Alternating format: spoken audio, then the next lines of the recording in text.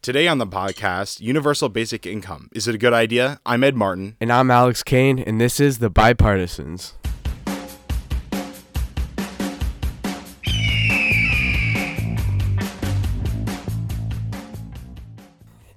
All right, so today on the podcast, we're talking about universal basic income, which I think is a really interesting concept, not because I think it's an amazing idea, not because I think it's a terrible idea.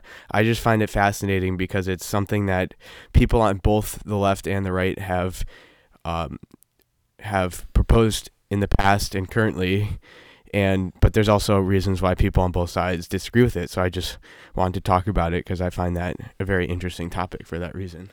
Yeah, I mean, I think it's really interesting because it goes all around on the political spectrum. It's in one part libertarian and another part it is kind of socialist. Yeah. Social democracy. I don't know. Whatever Bernie Sanders calls it. It's all communism. So, I mean, Alex, what do you think?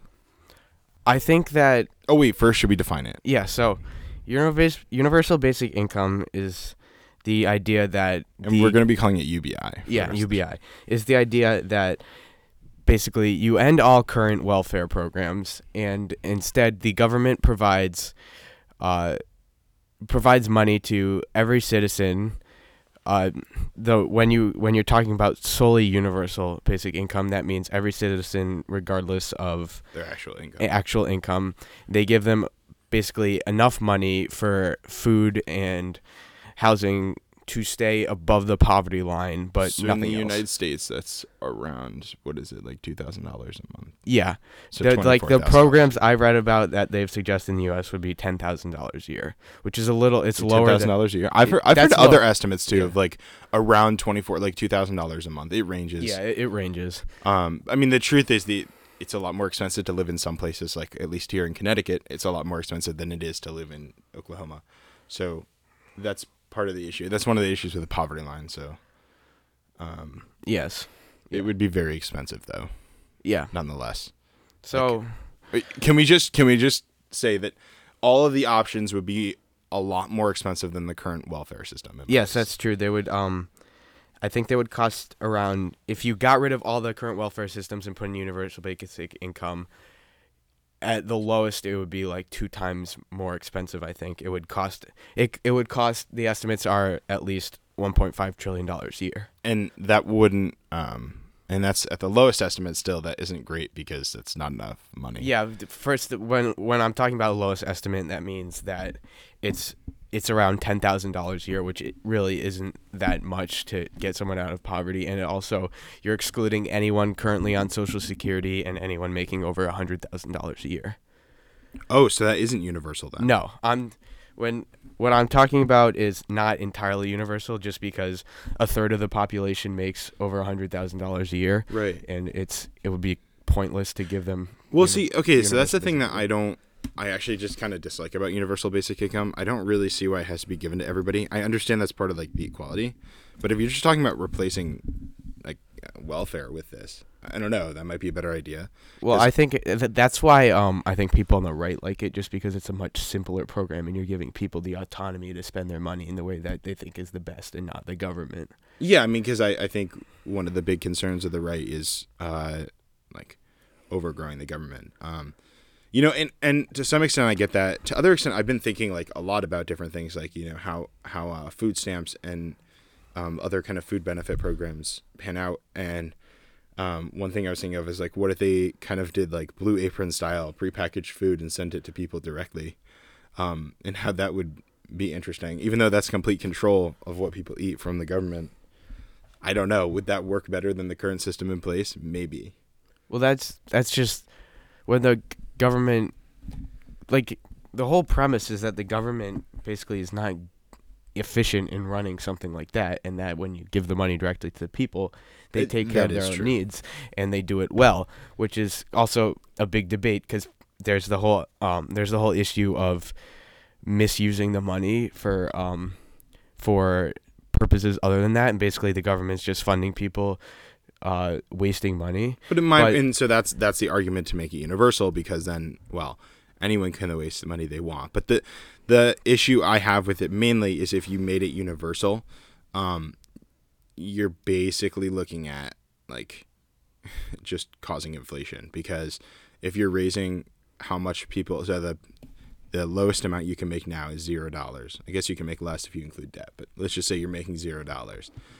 Raise that to $15,000, then everything's just going to get more expensive because they can justify prices more. Yeah, I don't think many people necessarily agree entirely with UBI on terms of the full as completely universal, especially people on the left. They would argue against giving the wealthy money, which is something I have to agree with because they don't need it, and it's just the government wasting more money than it already is. But historically, this has actually been a very Republican idea. I mean, yeah, it was Milton Friedman was a supporter. Richard Nixon proposed a negative income tax, which I find it really interesting because it like you said, it looks like a socialist program. It is, but there's also a certain amount of libertarianism that comes to it. And so it does. Okay, so I said socialist before, and I might want to. It is redistributive, so that does make it inherently socialist. But the thing that I think is interesting about it is that it goes more off of Keynesian economics in that the government is giving money to people to spend in the economy, and so it will help the economy. And I don't know. Like, I mean, there's, whether or not that is true, we don't really know, because there hasn't been, like, nobody's actually implemented it. Well, that is there's been small implications, but they haven't been on large scale levels, or at least like statewide or even citywide levels. Yeah, that's definitely a good thing to talk about. Is has this been tried before and how? So in Alaska they do have a program which is called the PFD, and it's not entirely universal basic income. It's basically they have a fund and they invest tax money, and basically every person in this taxpayer in the state gets a payout of around $2,000 every year, which has led to 10,000 more jobs in the state because there's the contributions to the economy, and then there's also the other side of if people just work less because they're getting free money, and only 1% of people surveyed said that they had worked less directly because of this. But there's also the issue of the government. It's only $2,000. Yeah, it's a small amount.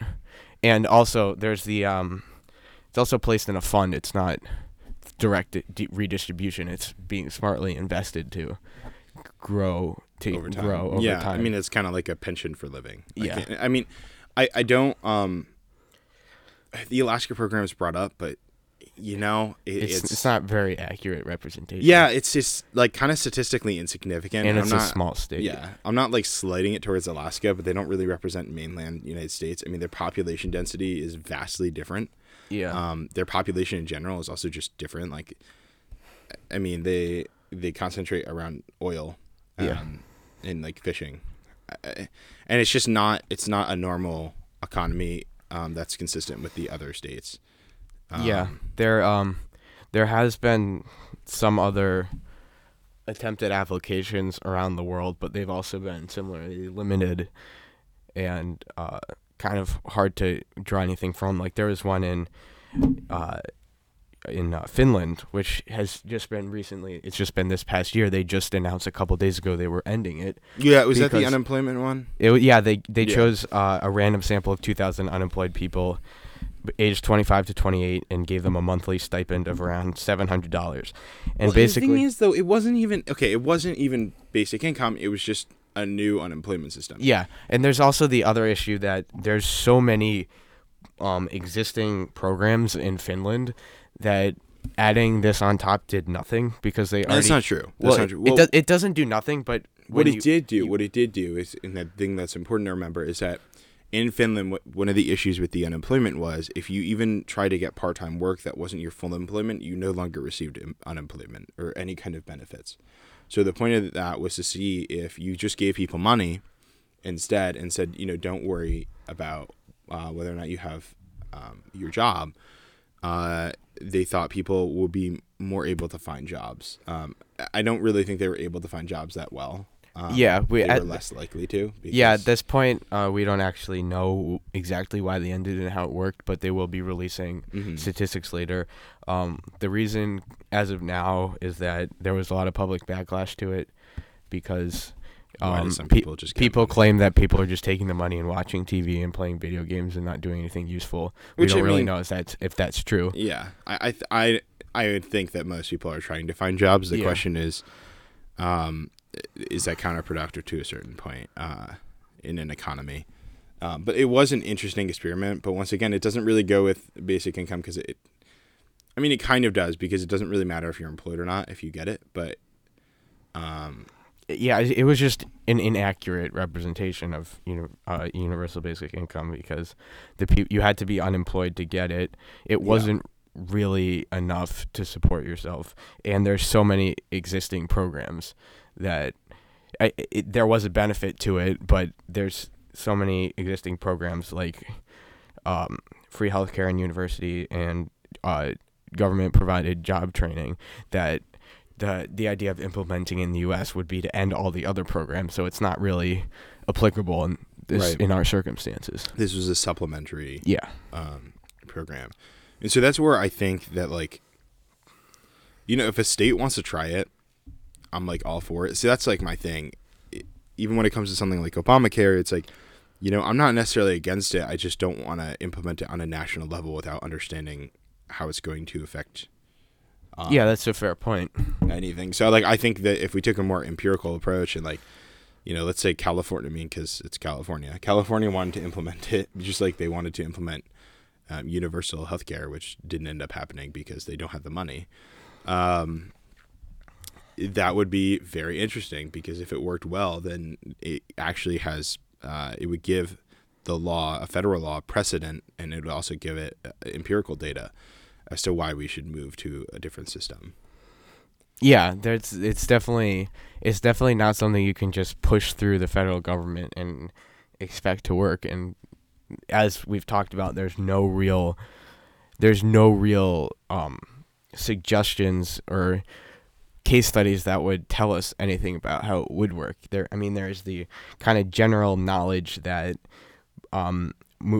giving people adequate income is basically generally better for themselves in society, where there's crime reductions in malnutrition, better health outcomes, lower teen pregnancy, better educational outcomes, and the economy grows. Those are all good things, but when the program is so expensive, and it's hard to justify it. It's hard to justify, and also it's important to note that there's no evidence thus far that people will use the money for good or they'll waste it. Mm-hmm. And that's an important thing too. Well, and if they do, then it's going to be a really big backlash. Yeah. And how long before it's just cut before we actually see the implications of the program? Yeah, so that's why we should just a state should try to implement it, and we can see what happens. Yeah, and I think at the end of the day, it does come down to individual states if they want to do it or not. I mean, it doesn't really seem like a federal government kind of thing. I think the federal government could do kind of what they did with Obamacare and provide like grants and pay for a majority of it. But I think it comes down to whether or not each state wants to enroll. Yeah, it's not. Yeah, I would have to agree with that. That it's not an issue that the federal government can take control over, and it might be more efficient to have states implement VATs to fund it too. Yeah. Which the federal government, it's not really in the federal government jurisdiction, and a VAT is always suggested as a way to fund something like this, or basically just a better tax system in the U.S. or state by state. Yeah, I agree. But I mean, since there is no I'm opposed to the idea inherently because I think it's counterproductive towards the economy, and kind of all things would suggest that it would just make everything more expensive. So I don't really see the actual benefit of it, but it's an interesting concept because it does it plays into the left side of, we want to give people enough to get by, but it also plays into the right side of, I don't want government control and telling people how to spend their money. And so with that, I find it very interesting. Yeah, that's something people on the left would say too, that they can see both sides to it, but at the end of the day, I don't think that there's that strong supporters on either side, just because the left kind of understands how expensive it is, and a lot of people on the left, like economists and basically policy people, have noted that it would be a cool thing to do, but the most effective way would be to improve already existing programs and also increasing the earned income tax credit, which is a big issue because when people are just below the line to qualify for programs and then they receive assistance, all of a sudden they're over the line and they have to pay taxes on the money, and basically there's no net positive effect. It's what they call the Medicaid cliff, or any cliff with other programs, which that's an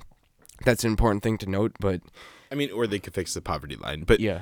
But so that's the other issue. But the whole thing is that I think people just think that the program is too expensive. Well, and I think that the truth of the matter is that politicians don't want to move poverty lines in a lot of these programs, because it doesn't matter what party you're from. If you have to move up your poverty line, that makes it seem like your state's getting poorer.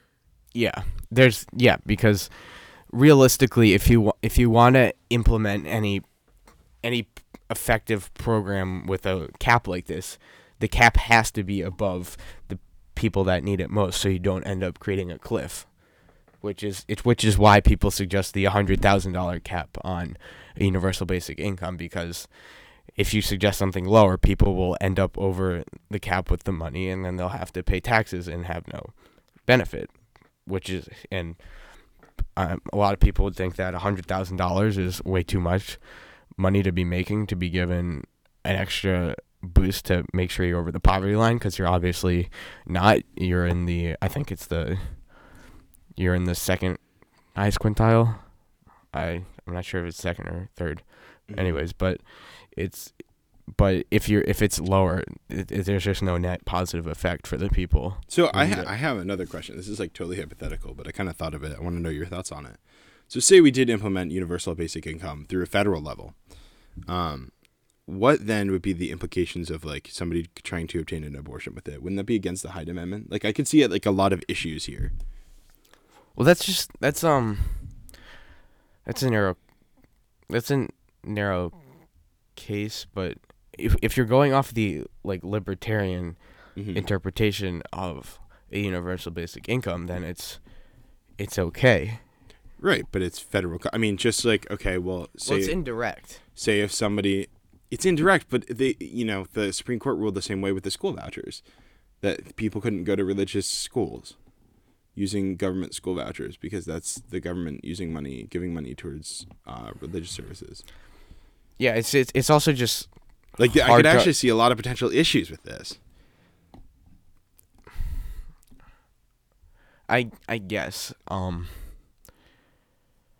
It's kind of hard for me to say something either way, because I inherently disagree with people going to religious schools in the first place, so I'll agree with that decision. But I also disagree with the Hyde Amendment, so I'll disagree. I'll be in support of spending money. But if I take a step back, I think it would have to be consistent in how you can use federal money you're given.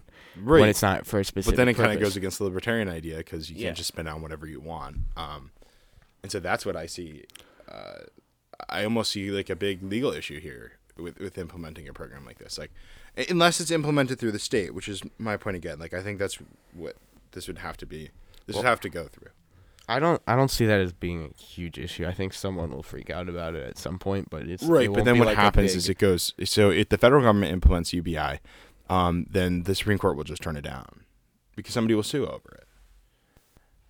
Well, they'll if they sue over it, it's like, what if you're using that money to donate to your church? So you think that if it went to the Supreme Court, they would rule that UBI is unconstitutional? I mean, it's possible. I don't know. It is a conservative court, and that seems to kind of fit. It's really tough. It's government money. Well, the thing is that the program is designed to give people barely enough money to be over the poverty line. So, well, I mean, the real program is supposed to give money to everybody. Yeah, that's like, you see where the issue comes in. Yeah, but then if you're making if you're making $90,000 a year and you still get universal basic income, like, why would you use that money to give to the church? Why don't you just give your own money and keep the rest? Well, the question is, what is your own money and what money is the UBI money?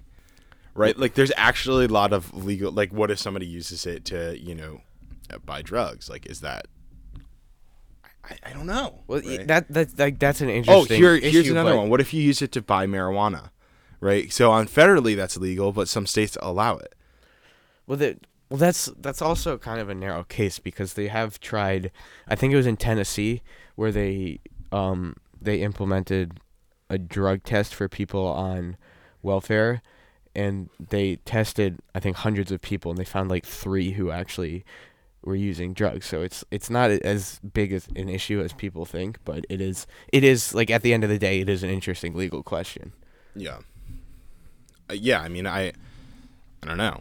Like, at what point does it get? I mean, that would kind of go against the Establishment Clause. You can't establish a religion, or in other ways, I think it would just step on other liberties that have been secured.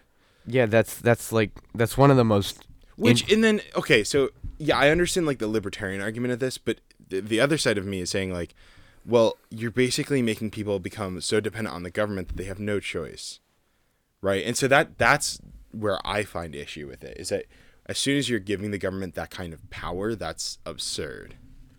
Yeah, that's definitely a concern, but I think the way people think about it is that you're giving people just enough to be above the poverty line. They have just enough for food, they have just enough for housing, and they have just a little more that they will want to spend on job training or something similar, education, which you wouldn't be able to afford it with this. So it's mainly job training, so that you would be able to basically advance yourself. You basically have the capital to invest in yourself and basically become self-sufficient in the future. Now, that's the idea of the program, but like we've said, really there's no evidence either way that people will effectively use the money or not, which is a big issue, which is why the program would actually have to be tried out before it's implemented on a large scale. Right. Okay, so we're shifting gears a little bit. We're going to talk about North Korea and South Korea now, because it's getting extremely interesting. Yeah, this is some very recent news. We have that they're having meetings right now. It's the first time in, I think, 15 years or something that the leaders of the two countries have gotten together and met. I think has it been the first time since the war? No, it has happened. No, not that they have gotten together, but I think that North Korean leader has gone on to South Korean soil. Oh, that might be true.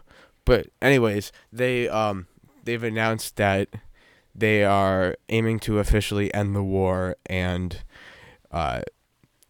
denuclearize, I think, within a year. The whole thing is really weird. Yeah, it's very strange. I just don't understand where this came out of. Like, the whole thing was just like, and I know Trump is like going to try to take credit for it, even though he's done like absolutely nothing. Like, I mean, he called Kim Jong-un Rocket Man, so that was hilarious. But yeah, I don't really know what else he's done. I don't know if the North Koreans have finally realized that if they try to blow up anybody, they'll be completely obliterated, but I'm not sure. I mean, maybe it's just something with the Kim Jong-un regime where this is kind of what he's been going for. Like, he's tried to look like a strong man, but nobody takes him seriously because his country is puny and can literally be destroyed in one nuke. So yeah, like the whole thing with like the North Korean dictatorship is that like they just want to, like, Kim Jong-un just wants to stay in power and have his fun, like controlling a country and being rich and all that. And he doesn't actually want to get in any conflict. He just like showing off his. He's a nut. He's a nut. But like, so I don't know why. I just don't understand it at all. I don't understand what his motives are. It kind of creeps me out. Like, I don't get what maybe he he's gets out of it. Too afraid of that the conflict will escalate. Like, I don't know. I mean, maybe. I have no clue. Maybe it's because Trump is like the only one crazy enough who would do something. There's no security of that. Like, I wouldn't doubt it. But, you know, at the same time, it's like, it's mind-boggling to me because like all we hear about is how North Korea is like desolate and no one. But then like suddenly, and you know how horrible Kim Jong Un is, which I mean I believe all those things are true. But then it's like, oh, and now they're going to end the war. You know, I mean, this is the war that was part of the Cold War. This is not something that's old. I mean, we've had the 30th parallel, the DMZ, for a very long time. Yeah, it's been ongoing since the 50s. It's not an active. It's technically not active anymore, but there are flare-ups, and I'm also interested in what it means for South Korea because. Well, plus, you know, you see, like, I don't know, maybe it was like 3 months ago, people were trying to cross the border and they were getting shot at. Yeah. Like, the whole thing is just, like, so strange. Like, no one saw this coming. And it begs the question, is it actually real? Or what's going on with Kim Jong-un? Yeah, and what are the South Korean motives here? Do they just want the United States to leave? But it's like, it also, is there an issue with them being complicit in letting the Kim regime reign and continue committing atrocities against his own people? Yeah, I mean, we do know that the conditions there are absolutely horrible. We know that from people who survived and have gotten out. But, you know, I don't know. It's just strange. You don't expect like this horrible person to suddenly just be like, oh, everything's okay now. I mean, it doesn't make any sense to me. Yeah, it's also Kim Jong Un is coming two generations after the start of North Korea, with Kim Il Sung being his grandfather, and like, I honestly like he's basically like he's a spoiled rich kid he went to boarding school in Switzerland. I think, like, does he even care? I don't know. I mean, it's weird because he does things like make the economy slowly more capitalistic, but then at the same way he like just takes all their money. And he's like, it's weird. He's friends with Dennis Rodman. Like, it actually, like, I don't know if he actually cares about international conflicts, or he just like wants to show off his like cool rockets. It's like one little nuke that can't do anything. Yeah, if he just wants to show that off, and because he thinks it like makes him more masculine or something. I don't know. I mean, considering it's like barely new technology, I'm like, we've had intercontinental ballistics since like the 70s. So yeah, really since the 60s. So I don't really know. I don't know. I just don't. And at like some point, like the war itself was like an escalation of our relationship with Russia, but I don't. And China. Yeah, China's the only country that at all backs North Korea. Right, but it still brings back like this old idea of like, oh, we're going against communism, and you know, like even with what's going on in Syria right now, like obviously we're still heating up with Russia, but in the same way, we're still having conflict with China. That hasn't stopped, and so I don't understand. Yeah, what the ramifications are going to be from this. Yeah, and the conflicts have shifted in both places.